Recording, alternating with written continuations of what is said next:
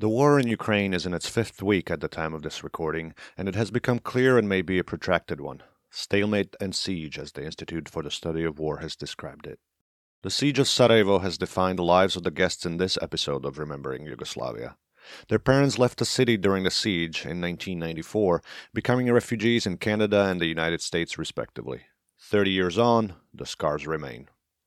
Some 3 million Ukrainians, most are women, children, and the elderly, have been forced to leave their homes for safety abroad, with another 7 million displaced internally within the country. That's a quarter of the country's population. The scars of this war will mark for life not only them but also their children, including in ways today's guests will discuss. This episode is for them. And if you're listening in 2052, it means there is hope and the world will make it. Thank you for listening, wherever and whenever you are.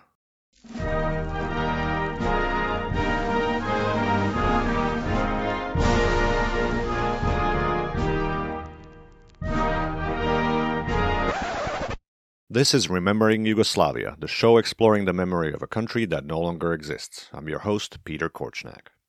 Every now and then I receive pitches for collaboration. A few months ago, one stood out, and this installment of the irregular Diaspora Voices series is the result of the collaboration that ensued.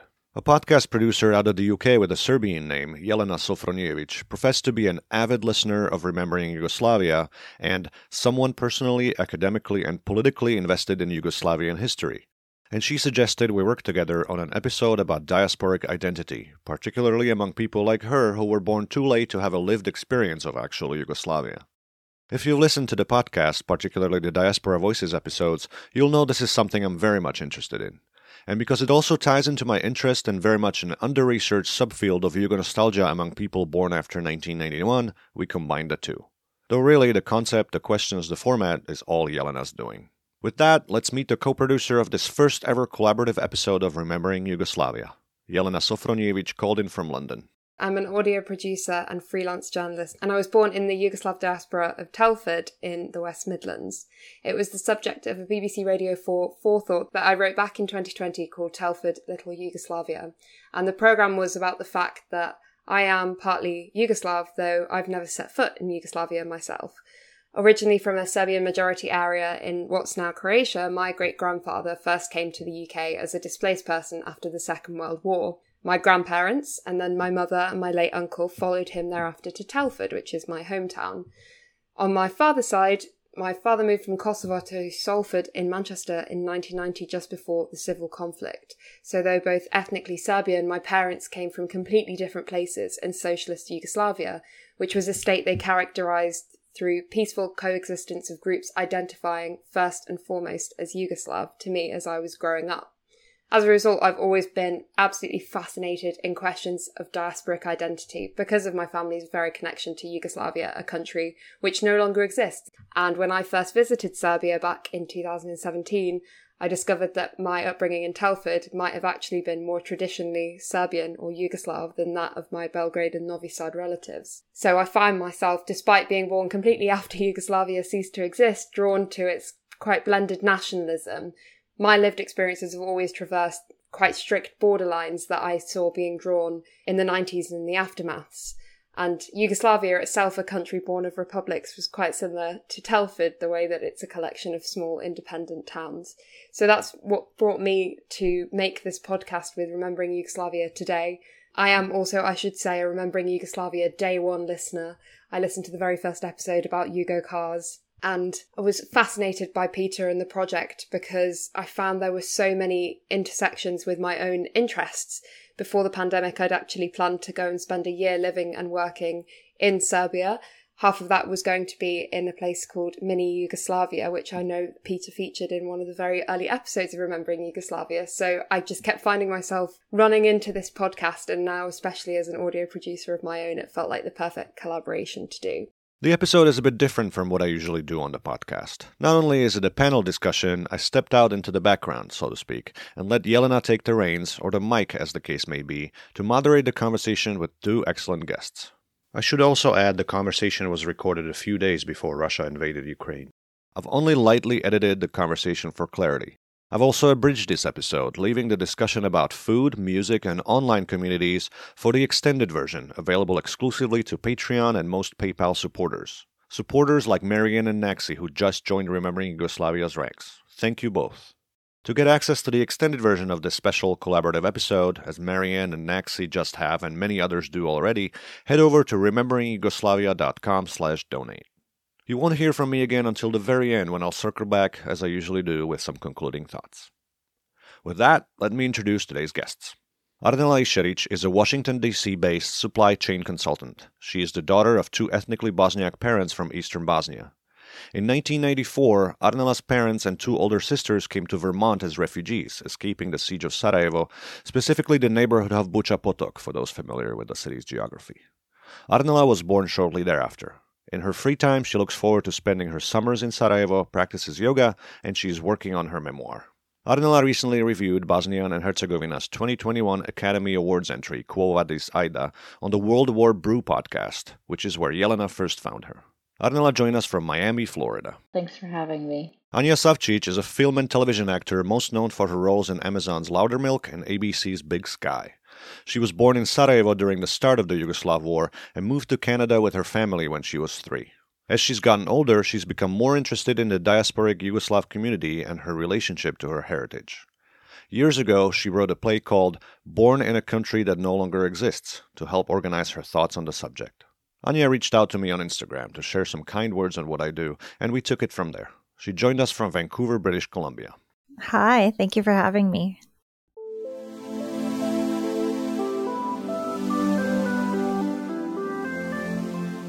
I wanted to speak to people who had very different experiences of diasporas to me, different backgrounds and upbringings, to see what it meant just across the board for people who were born or live outside of Yugoslavia, both in terms of time and in terms of geography, and why this connection to Yugoslavia remains so important to us all. So perhaps starting with Arnela then, what would you say is your connection to Yugoslavia? My parents are very Yugo-nostalgic, and I grew up with that experience. You know, as we made trips to Bosnia, I go to Bosnia very, very frequently. I understood that the way that my parents viewed Yugoslavia was very different than other people in my family and the diaspora itself. And we always were brought up not looking at ourselves as we are Bosniak, which ethnically I technically am, but my parents more so described themselves as Yugoslavs, because Bosniak as a term did not exist when they were growing up, and that's not what they considered themselves.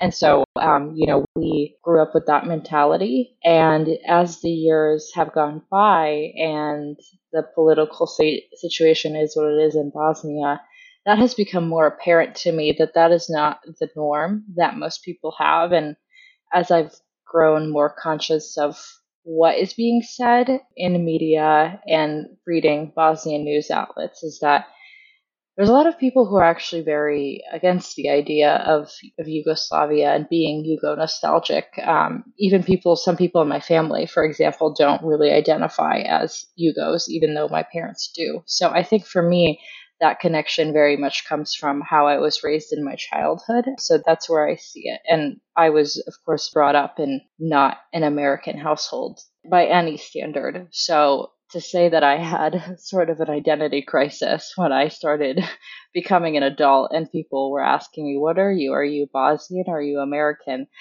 That became a very hard question for me to answer back then. Anja, what about you? Did you ever feel that kind of disconnect between your home identity and your identity when you were out with your friends or at school? Absolutely. I had a lot of trouble when I was younger, just adjusting to the culture, and I was so embarrassed that I spoke a different language, that my parents weren't as well off as the neighborhood that I was attending school. Things like that made me feel like a really big outsider. And so I tried my hardest to assimilate, and that meant, feeling a lot of shame for where I came from. And I think as I've grown older, I think maybe it's kind of the same with you, Jelena. I'm starting to understand that my culture is something that's really beautiful and I can embrace more, and I don't have to have that shame behind it, especially because I live in Canada. Here, there's so many different kinds of people from so many different kinds of places that you can embrace that side of yourself and you don't have to feel uncomfortable about it. So I think that for me has been the biggest thing I've been traversing in my adult life, is getting used to the fact that I am different and that's okay. And that I have assimilated and I sort of have won the thing that I wanted when I was younger. You know, a lot of my friends are Canadian, and when I work in America, and there's just this feeling of, okay, I did it. And now I can finally feel like I can embrace my roots, which kind of has a sadness to it, but is also an interesting part of my life I'm exploring.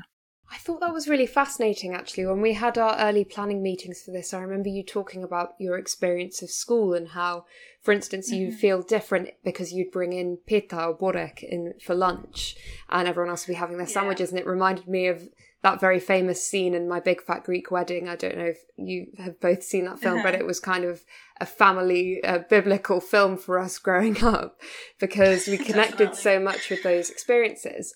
And I have to say it's a point of difference for me because as a child, I was always told to feel great pride in this place called Yugoslavia. And I was always so proud of where I came from and how that manifests itself. I loved having the 7th of January off school for Christmas, which I only have come to realise as time has gone on is actually quite a conflicting identity because that's not something that's really Yugoslav. That's a much more Serbian thing. It's an Orthodox Serbian thing to celebrate Christmas on the 7th.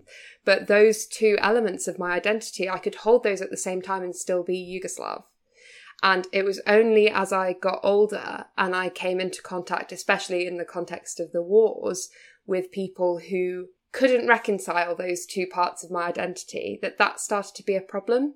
And I think I then started to emphasize more my Yugoslav identity rather than a Serbian identity, because it was a really safe way, I suppose, of connecting with that rather than the discrimination I was seeing much of the Serbian community face at that time. I wonder if either of you have similar experiences to share. I definitely sometimes would feel that shame of like, oh, you're Serbian, you know? There is this tinge of discomfort sometimes when I would share that, especially when I was younger. And when I would come across people that were Yugoslavian and I didn't know, like, are they Croatian? Are they Bosnian? Are they Serbian? How will they view what I am and what I identify as? So for me, for a long time when I was younger, I didn't like saying that I was Serbian. I would say Yugoslavian as well, but I feel like as I've gotten older, I'm like, no, I'm Serbian. Like, you know, I'm 3/4 Serbian. I'm 1/4 Croatian. My grandmother's Croatian. And that's fine. I can say that, you know, just because things happened in the past that were obviously intense and difficult for that culture, I can still be proud of who I am, you know? And I feel like I still have trouble even just talking about it. I'm like, oh my God, like, how do I word that? But I think Jelena, you sort of have the same feelings, right, around that? Yeah, definitely. I wonder for both of you, how then, you've both said that you connect to Yugoslavia perhaps more in your adult life, but what does that connection look like? Is it quite personal? Is it political? How has it changed over time? Maybe Arnella, do you want to go first? I would say I connected more to it as a child just because growing up, that is what my parents really connected to.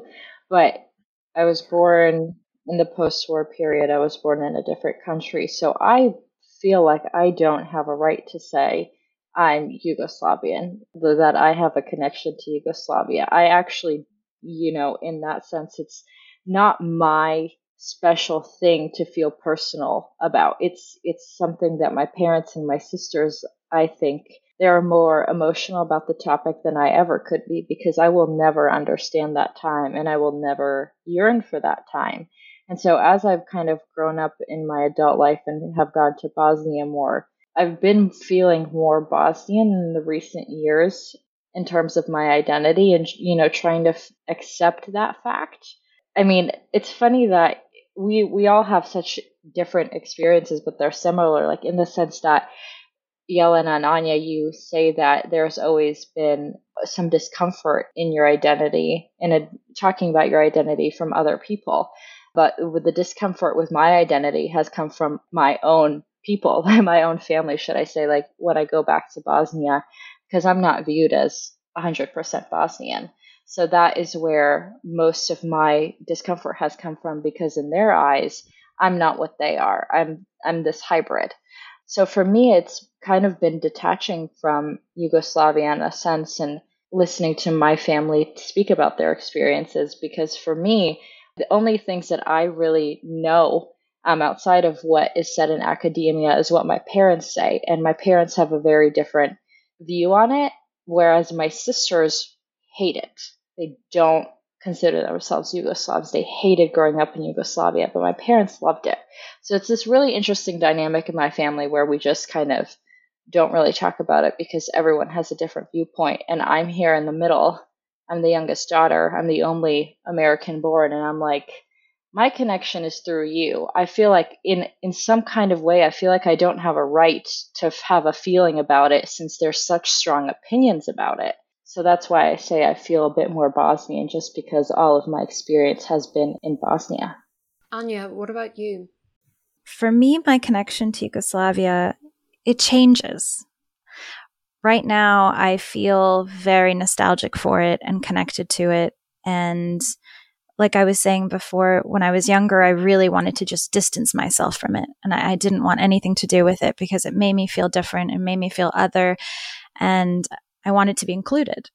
So now, really coming to terms with being from there and having visited, just like Arnella says, we're both from Sarajevo, so we've been back, and it's different from what my parents would tell me about it. And there's a different feeling in the air, and I don't know what it was like before, but I have this weird nostalgia of the things they would tell me and, how they would travel to Italy to go get their jeans and all these sort of funny but interesting anecdotes of how everyone sort of lived peacefully. And, they have this obsession still with Tito and stuff. And I find that so fascinating because, here, if you talk about Tito, people are like, oh, it's a terrible ruler and everything. And it's like, no, for them, it's this beautiful time when everyone got along and everyone celebrated New Year's together. And that's when you would open your presents. And it wasn't very much about religion. And I feel like now,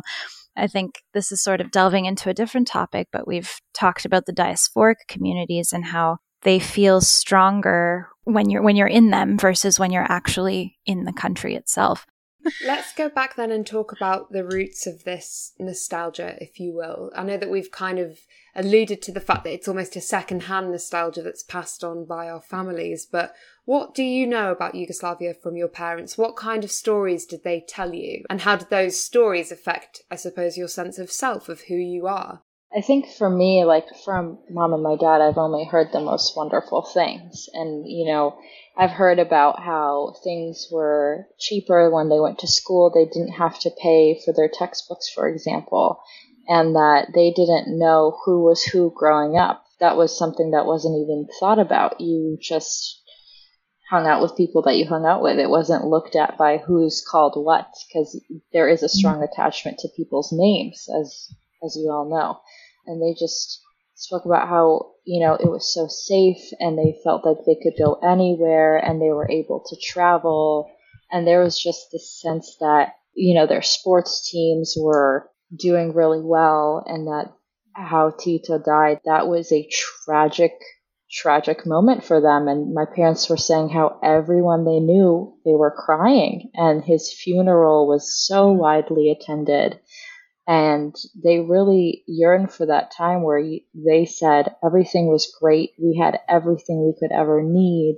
And then it's interesting to hear from my sisters who hated it. I mean, my sisters were 18 and my second sister was 9 when they left. So my sister, who's older, she has a lot more concrete memories of her childhood, and she absolutely hated growing up in Yugoslavia. She grew up in Sarajevo. She was like, we were always poor. I hated it. We didn't have any mobility. My sisters had 2 very different experiences than my parents did, who always talk about how beautiful and wonderful it was and how it's never going to ever be back. And so for me, I kind of had that secondhand nostalgia from my parents, but then my sisters were like, yeah, you guys were seeing everything through rose-colored glasses, and that's not how we had our experience. And so that has been a huge internal conflict that I haven't really settled in myself. But my parents certainly, their conversations and their memories have, I guess, taken over my sisters because, my parents were much older and they spent a lot more time in that country than they did. So it's been this very interesting dynamic in my family. Anya, what about you? I would agree with Arnella. My parents had a very positive view of Yugoslavia. And it's so interesting she mentions Tito's death because my dad's told me before how, he still remembers the day when he was at school and they announced it and everybody was crying and everybody got the day off. And there was obviously this nationalism going on in the country and everyone was in it together. And I think this death symbolized, it was a really big tragedy for everyone. Yeah, I always found that so interesting. And it's cool to hear Arnella talk about her sisters because I don't really know anyone that is the age of, say, your older sister that had such a different experience. All I hear is this idyllic view of what it was like. And so that's what it is in my head. So I wonder what it would have been like, what we would have experienced or how we would have felt if we would have experienced it like your sisters or if we would have experienced it like our parents. And I wonder if the indoctrination of the obsession of Tito is sort of what spurred that for them as well. You weren't really allowed to say you didn't like him or anything against his party. So maybe that was part of the reason they view it so positively. They were sort of brainwashed, if you will, perhaps. Right. Like I've struggled with that my whole life. Like we have literally a picture of Tito hanging in my kitchen right now. And Amazing. my sisters would never be caught dead with his picture in their house. And yeah, all of my sisters just talk about they didn't say anything because they really couldn't. They could not say anything against him. And people don't talk about Goliotok or those people who spoke out against him, or for example, when they found out someone was homosexual, what happened to those people? It wasn't really a wonderful and great story. And so it makes me wonder, Anya, like, what was it like? And so I try to suspend judgment and let everyone live out their own truth. But yeah, sometimes I'm like, I do feel this nostalgia and I'm like, why? Like, I don't even know anything. It's odd. It's so strange. So my mum was 3 years old when she came to the UK and would go back to Yugoslavia on holidays and to go and visit family, things like that, but never spent a prolonged period of time there. Whereas my dad was in his late teens when he came over here. And they both talk about it, and certainly about Tito and things like that, from completely different perspectives. I wouldn't say it's quite the way it is in your family, Arnella, where you're saying that your sisters and your parents are kind of completely opposed on this. But I've kind of noticed the opposite in that my mum, who spent comparatively little time over there, also, I suppose, has a very nostalgic view of things, even the way that she talks about Tito. Whereas my dad, unlike your sisters, where you're saying that they don't talk about certain things, my dad's quite openly critical of what his life was like there. And I suppose the contrast between the two is something that I've had to navigate growing up and just, I suppose, educate myself as much as possible to try and determine what life would have been like living there. And you're right, like what life would have been like for me as a teenager. But I think that's also something that's coloured by time as well as geography. It would be, what would my life be like in the UK in the 80s? It's a very, very different and difficult question to answer. So, Anya, then, what is it that you are nostalgic for, do you think, if anything? We've said that we don't necessarily think that our feelings are connected to the concrete, lived reality of Yugoslav. So what is the draw of Yugoslavia to you now?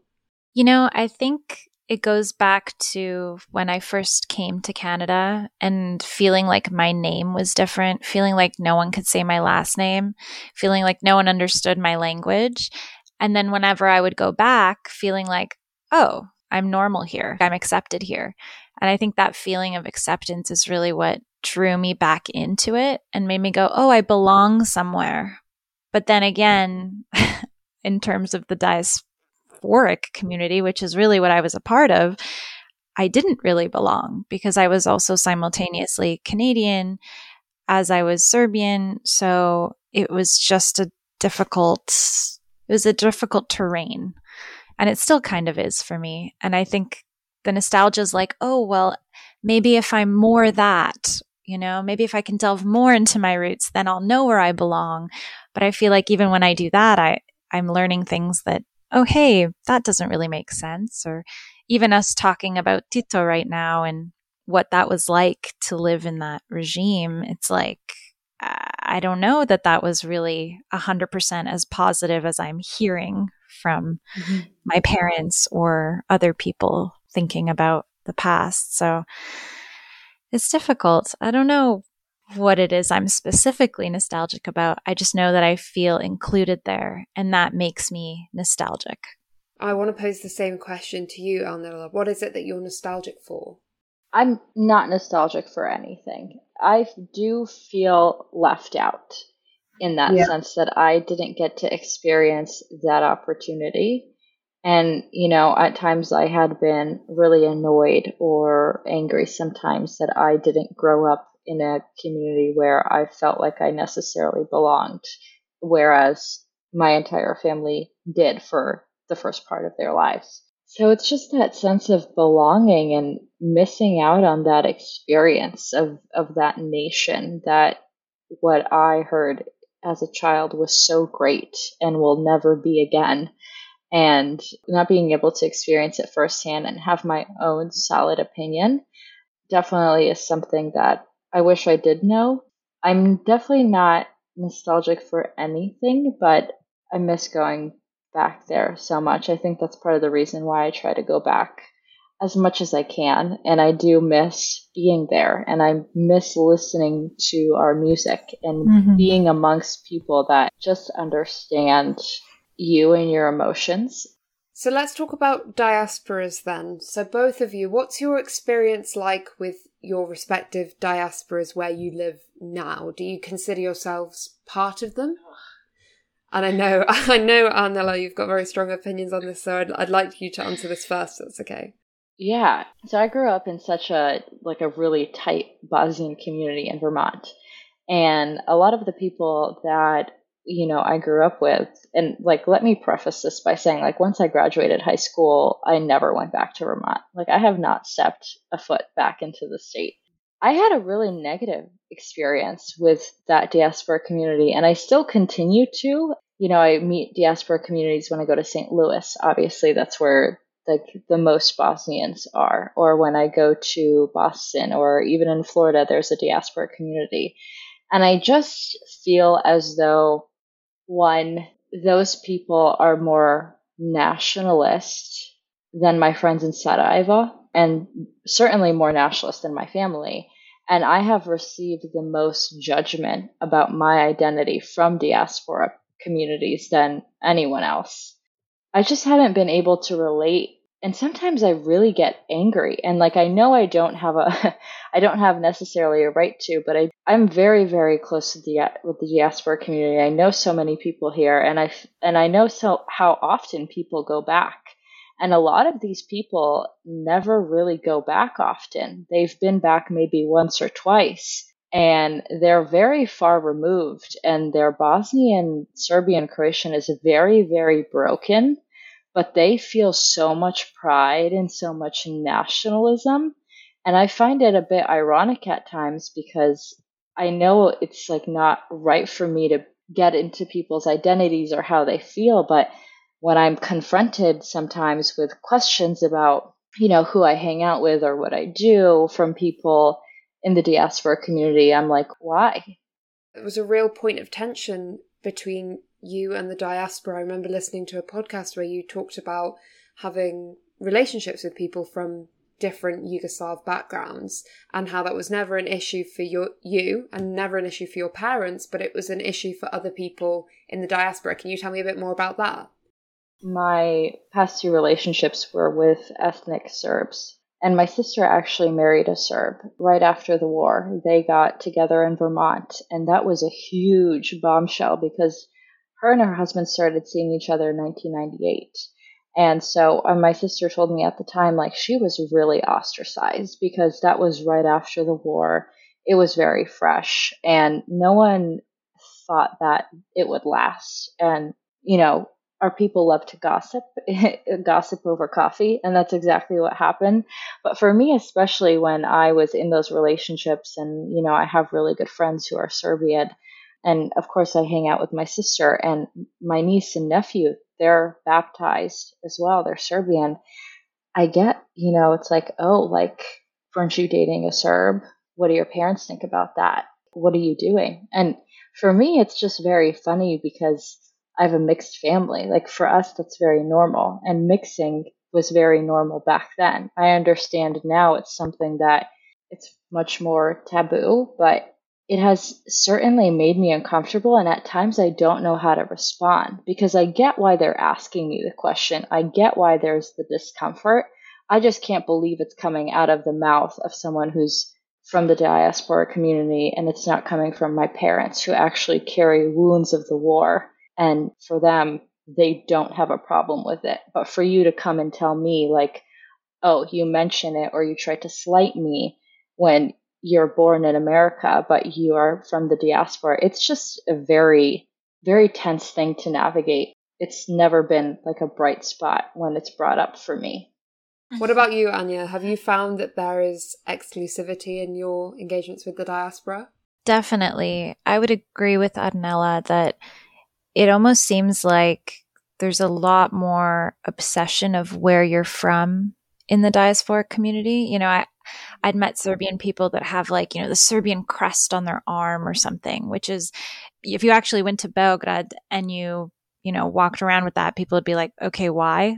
It's not as obvious there. People are just living their lives. And I think in the diaspora community, you could definitely meet a lot of people that are nationalistic. And I wasn't very much in those communities. When I was in Calgary and I was younger, I did go to a school where there was a lot of Yugoslavian people, kids. And I would walk to school with, 2 Bosnian kids and my other Serbian friend. And we just loved that we spoke the same language. We didn't know what had happened. We didn't have discussions about the war, but you could tell through their actions and through the things they would say sometimes that their parents were maybe leaning one way or the other. And that was really hard because I was learning about the war through the things my friends would say to me, and then asking my parents about it and them sort of going, oh, let's not, we're not going to talk about that right now because you're 10, right? And they don't really know how to approach the subject with you. So I found that really hard. And then when I moved to Vancouver, I wasn't really a part of that community at all, but I had some friends or some people I knew that were really entrenched in it and did become sort of nationalistic. And I didn't like that at all. So I stayed away from that, which is sad in a way that I felt it so strongly that way. And Adnella, that you felt it so strongly that way as well, because there's something really beautiful about connecting to people that are from the same place as you. But when it feels negative or too intense, I don't want to let myself into that because I'm also busy trying to assimilate into Canadian culture. So I didn't really have time to throw myself back into that. I also found that a lot of people that moved, let's say, to Vancouver that were from Bosnia or Serbia or Croatia, that if they were newer, like they had come more recently, they wouldn't really jump into the Canadian culture the way I had. They would just more so find that group of people from the same region they were from and just basically live like they were living back home. And I found that kind of interesting because to me, I really like that here I can meet all kinds of different people and all kinds of different cultures. And it's made me really open-minded, I think, and more educated and cultured, which I really enjoy.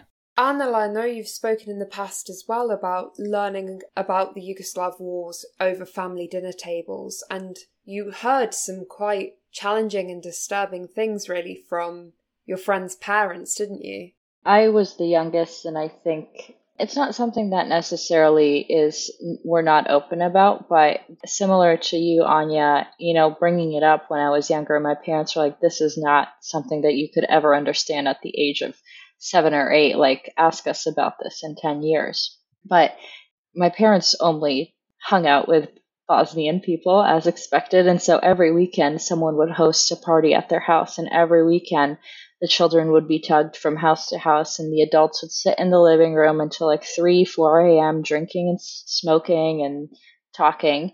And I would kind of listen when I wasn't supposed to. And that's how majority, like, I accumulated all these stories and from what conversations that we were gleaning, but a really, really close family friend and someone in our community committed war crimes. And they had admitted to it openly. They had talked about it openly.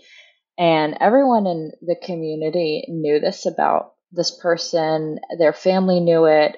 But no one ever really wanted to say anything because it was like, oh, he's one of us. Like, we're not going to out a member of our community. It's fine. And growing up, it was something that was never talked about, but it was always known.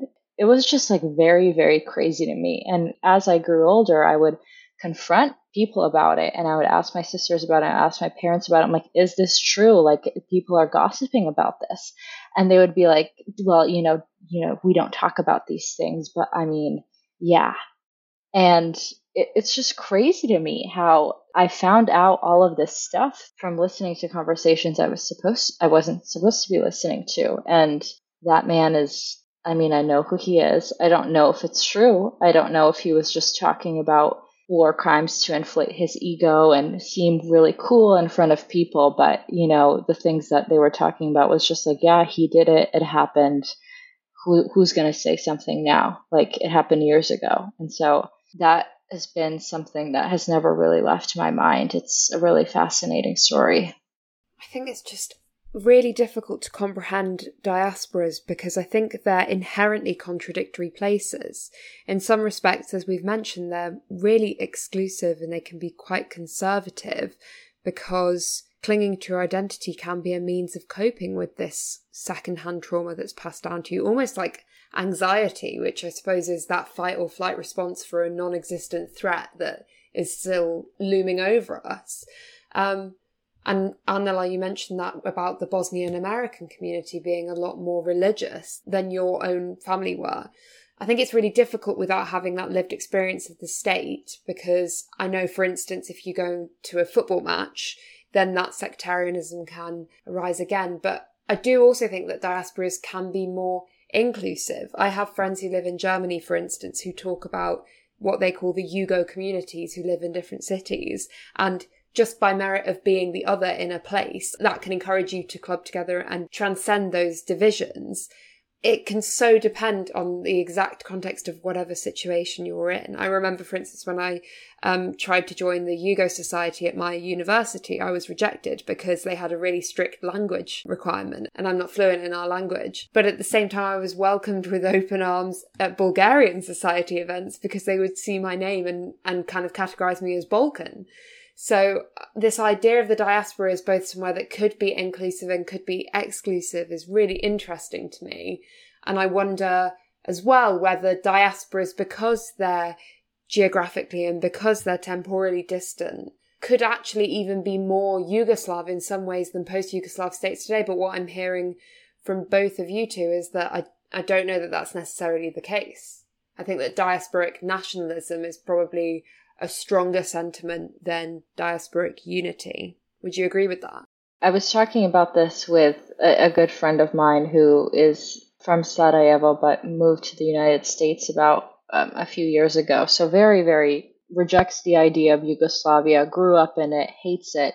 But we are noticing that, over the past few weeks, everything that's going on with Bosnia and Dodik and the ethnic tensions that are flaring, there has been this, people love to post on Instagram when something is going on to show their support.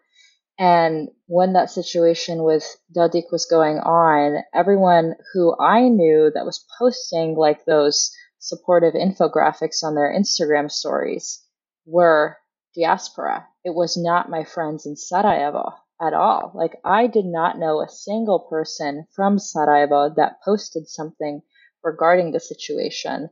And, my friend that I was speaking to was like, yeah, no one in Sarajevo is posting about it like the Bosnian Americans are, because they actually have to live that reality of, living with people who aren't just Bosniak. And, my best friend, her boss at work follows her on Instagram, and he's not ethnically Bosniak. So can you imagine her posting something like that on her Instagram story and then going to work the next day?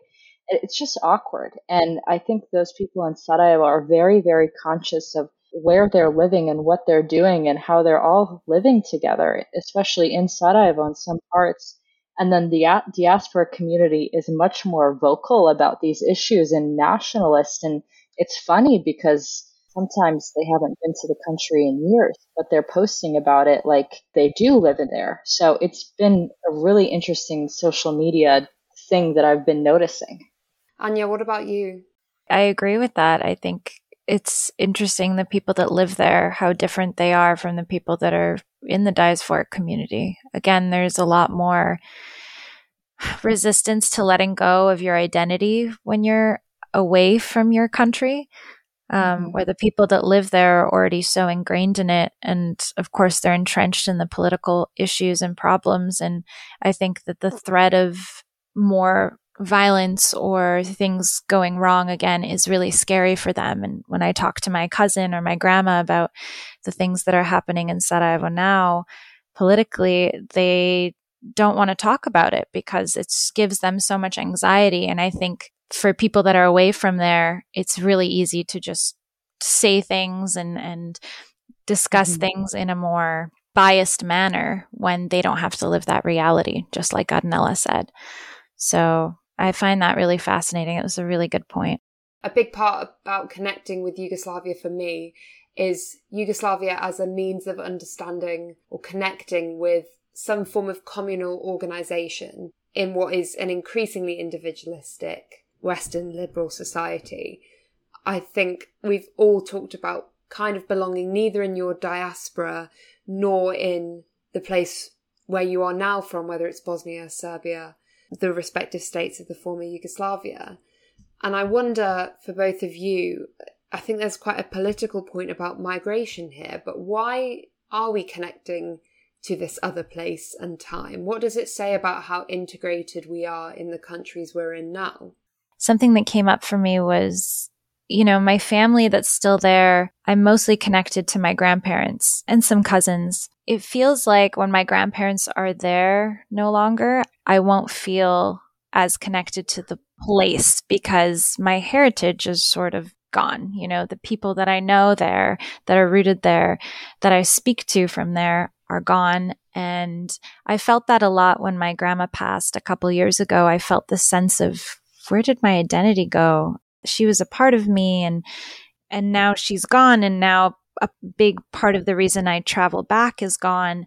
And that felt really hard. And I guess creating a new life here in Canada, in North America, I'm kind of just letting go of that part of me, if that makes sense. And I think that's a really weird and tricky thing to go through. And I see my parents dealing with the reality of knowing that they're living here in North America for probably the rest of their lives. Yes, traveling back and forth, but living here and coming to terms with the fact that they won't be going back to live. It just feels like a shift in yourself, if that makes sense. I think as individuals, everyone goes through a period in their life where they question their identity and who they are. But I think more so when you are what we are, which is third culture kids, where your home culture is a distinctly different culture than the one that you're growing up with outside of your home. And so for such a long time, I went back and forth and I wasn't sure about how I felt. I'm here, I'm not necessarily American. Over there, I'm not necessarily Bosnian. And so I think, at least for me, being nostalgic for another time and place has been my way to hang on to that part of my identity that I feel like is so elusive here. Like for some reason, I feel very, very protected over it, as if someone is going to go and take it away from me. And I've never really been able to understand why I feel so emotionally charged and enraged at times when someone from Bosnia says like, oh, I'm an American. Like that makes me so enraged because I'm like, but over there, I'm not. And so you're living in this weird gray area. And so me being nostalgic is my way to hang on to that and to make sure that I don't lose it. I mean, as if I could ever lose it. It's a part of me. And my parents had that fear, like, we don't want you to ever not be proud of where you're from and who you are and where we came from. We want you to be proud. And they're very surprised at how fervently like I defend my identity and how much I want to hang on to it. And I think it's just, I want to honor it. And I'm still trying to find a really good balance. I don't think I'll ever figure it out. I think I'm going to be in a perpetual state of identity crisis, but I'm I'm happy to say that I feel like you can be both at the same time, and that's okay. And that is just a reality that I've only recently have come to accept. But I do still get very emotional when other people try to define my identity for me. And I haven't been able to explain the psychology behind that. I'm sure there's a good book I can buy or read, but I think it's very personal for a lot of us.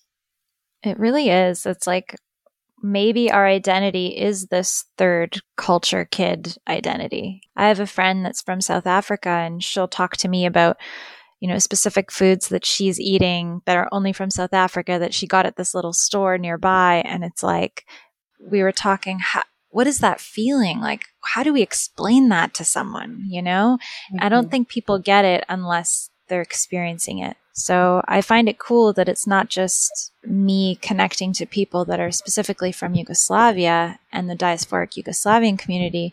It's anyone really that's experiencing this clash of cultures and trying to find themselves in this middle ground. It's just such a strange place to be because you really don't know who you are, but yet you do. Growing up witnessing how the Yugoslav wars were portrayed actually made me realise how my connection to Yugoslavia, instead of it being something passive and something that was a safe retreat, a way of connecting with my identity that wasn't charged, it was really something much more active in the cause of my own critical outlook and political engagement. I mean, just anecdotally, my dad contributed to our local newspaper. He was interviewed when the bombings were happening in the late 90s. And I only read that article for the first time very recently, and I didn't realise, but my dad had his photograph taken with me as a baby, which is it's a really visceral image now that reminds me how much this has been in my psyche from the very beginning. And now I think I pursue Yugoslavism quite actively as a way of trying to redress what I see as not just a media, but a general academic neglect of this history that is so complicated and wide-ranging. I think that actually our connections to Yugoslavia are quite political in many ways, because in our efforts, even in the conversations we have, it seems like we're working to try and reintegrate Yugoslavia into global history, into global discourse. And from a personal perspective, it's about better understanding how responsibility for Western intervention fits into that. But I think it's also about understanding how we grapple with our politics, with our society today from our uniquely, quote unquote, Yugoslav perspectives, whether that's how we can help manage fake news in our own lives, or understanding, you know, the plurality of perspectives that you might have on a single issue now through the lens of the fact that we've already gone through that in many ways in the 90s and trying to understand that history. And I think it can be really overwhelming because as much as you try and educate yourself, it seems like it's never enough. It's so complicated. And that retreat into history is never safe, because any opinion you have, or any fact, or any historical date even that you want to try and bring up, will always be rebutted by someone else who's read a different source. But in some ways, I think that has prepared us better than other people I know for grappling with the exact environment that we face now. It is very hard understanding and trying to form an opinion or reading about something, but I think it's even harder when you have the names that we do and you have our identity. And it's very difficult because in a lot of ways, everyone is pitted against each other when you read about what happened in the history. Mm-hmm. And regardless of whatever opinion that you have, being from that region, we are tied to it, and we are tied to our ethnic identity, whether we mm-hmm. want to say we are or not. So no matter what we say, it's always taken with a grain of salt. No matter what you're saying, if you're a nationalist or if you're not. So when people try to ask me about it, I really try not to talk about it. Same. Me too. I feel totally the same about that. And it's hard because I feel like there's so much bias when it comes to that topic that for me, I'm still figuring out my opinion on it, my view, like what is the truth? What are the different pieces of truth that I'm missing that I haven't found yet? And it's kind of like, I don't know that I'll ever feel content with my outlook on it because it is so complicated. And that's why I really enjoy something like this podcast where we can get together and talk about how we feel and how on a personal level it's affected us and our relationships and our environments. And that to me is really something that is rooted, that actually has a clear truth to it, where books and things and putting together my own analysis, I still feel like I'm going to find a bias. And that freaks me out because, like Adanella was saying, there's a lot of nationalism in these communities, especially these diasporic ones. And I just want to be on the right side of things. But I don't know what that right side is, and I don't know that I'll ever find it. And I think there's also more of an expectation that you are on a right side, or that you are on a definite side, I should say. There's much less flexibility. You're almost expected from a young age to know and be totally comfortable with your identity as you can define it. And for me, that's why I always came into conflict talking to other people about saying that I'm Yugoslav, because I know that I am not from Yugoslavia myself, but my parents are. That's the country that they left when they came to live in the UK. But it's also the most accurate way of describing my mixed family, because both my parents are ethnically Serb, but they would be from different nationalities now. And trying to come to terms with that yourself as a child is hard enough, but then having to explain that to other people is really difficult too, because your opinion, as you said, can change, and my opinion has certainly changed over time. The way I define myself has. There's much less forgiveness and there's much less space for you to experiment and to think about that, because from an early age, because all of these communities can be marginalised, especially in the context of a diaspora, you're almost always on the back foot and you take on the mantle of representing that community. I mean, we joke about it even now, but I always get asked questions about Djokovic or whatever because I am the token Serb. And that just opens up a whole other can of worms that you don't have, and you shouldn't have to get into. But you're completely right. It's something that's connected to your name. They'll see the abundance of consonants and it ends with an itch, and they think that you can be asked anything or that you can represent anything. To me, there's also something interesting about the whole Djokovic thing, where right now, Jokic is really big in basketball, and my dad is really proud of that. And I think that that's kind of cool because we're reinventing what our culture is. We're not just this war that happened, and our name doesn't just represent that. It represents basketball and tennis and, and soccer and whatever it is that we're excelling in. And I think that we're sort of revising our history. And I think for me, like, I'm an actor and I'm trying to make it in this very difficult industry. And I have this sense of pride that, my last name is Serbian and it's Yugoslavian. And for me, before, when I would watch movies and whenever I would see an ich at the end of, the costume designer or whatever, I'd be like, oh my God, there's one of our names. So I want to be a part of reinventing that. And I think we need more stories, not just war stories, because we are more than that, and it doesn't define us and it shouldn't define us. it's very eye-opening to me having these types of conversations with you all. One, because I try to actively avoid it in my personal life. And then when I do sit down and talk about it and try to think through it and think through everything in my head, it just seems more complicated than the last time that I revisited it and how I feel. And I really think for me, it's this lifelong journey of learning how to balance my identity, what to be proud of, what to say, what kind of information do I consume, and really analyzing the information that I consume and trying to understand biases in that information. And it's a really complicated existence, but it's so, I want to say, like, wretchedly beautiful. I would never want to be anybody else. I'm very proud of where I come from, but it's definitely something that I'm so happy to relate to you all to, just because I know that even those in my own circle don't feel the same way. They feel very strongly in one camp, and I've never really identified with that either. But it's a really heavy topic at the end of the day. And until you sit down and have this conversation and you try to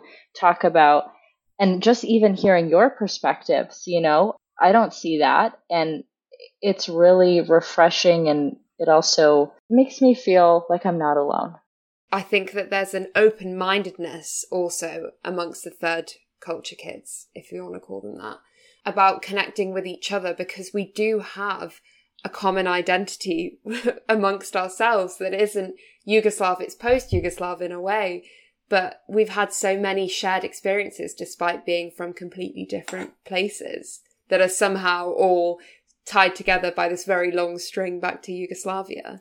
Totally. I think we're all stuck in this feeling of being kind of confused about who we are, but also sure of who we are, because we can sit down and have this conversation and feel like we are similar, because we are, we speak the same language, we come from essentially the same place, and there's something really cool about that. And I think also the fact that we've all had these different experiences and these different hardships that have this similar thread.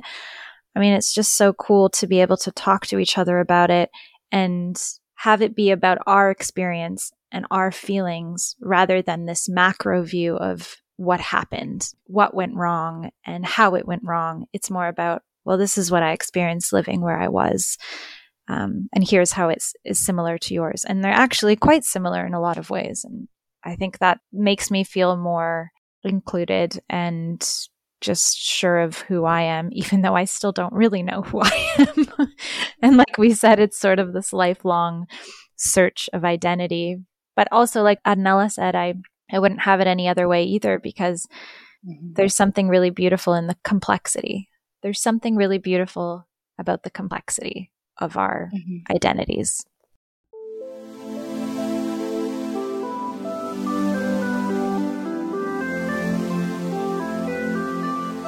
I tend to be skeptical about collaborations of a certain kind, as they often end up being more work than when I just do the project or task myself. But working with Jelena was a delight, and the result better than what I could have done on my own. And so I look forward to future collaborative episodes of Remembering Yugoslavia. If you have an idea for such a collaboration, or even just for a story, I want to hear from you. Send me a note at rememberingyugoslavia.com/contact.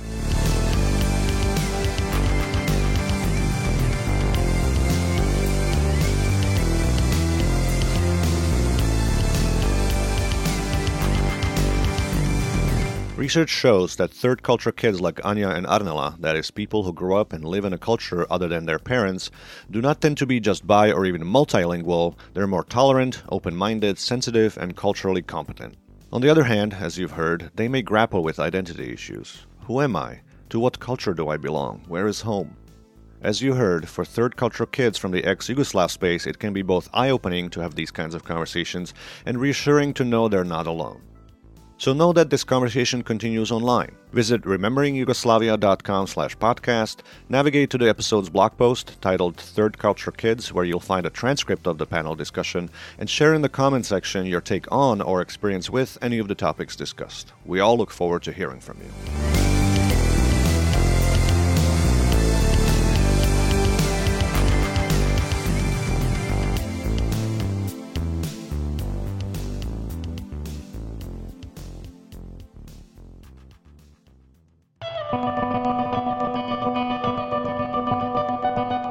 Next on Remembering Yugoslavia. Remembering Yugoslavia is taking a break through June 2022. I'll be traveling to the region to rest and relax, my first trip there since just before the pandemic. More importantly, I'll also be gathering material for the podcast. I have some great stories for you in the hopper already, and as things usually go, other stories will come up. If you're in the area, particularly in May, get in touch. Stay tuned wherever you listen to podcasts and subscribe to make sure you don't miss out. Take care and hear you in June.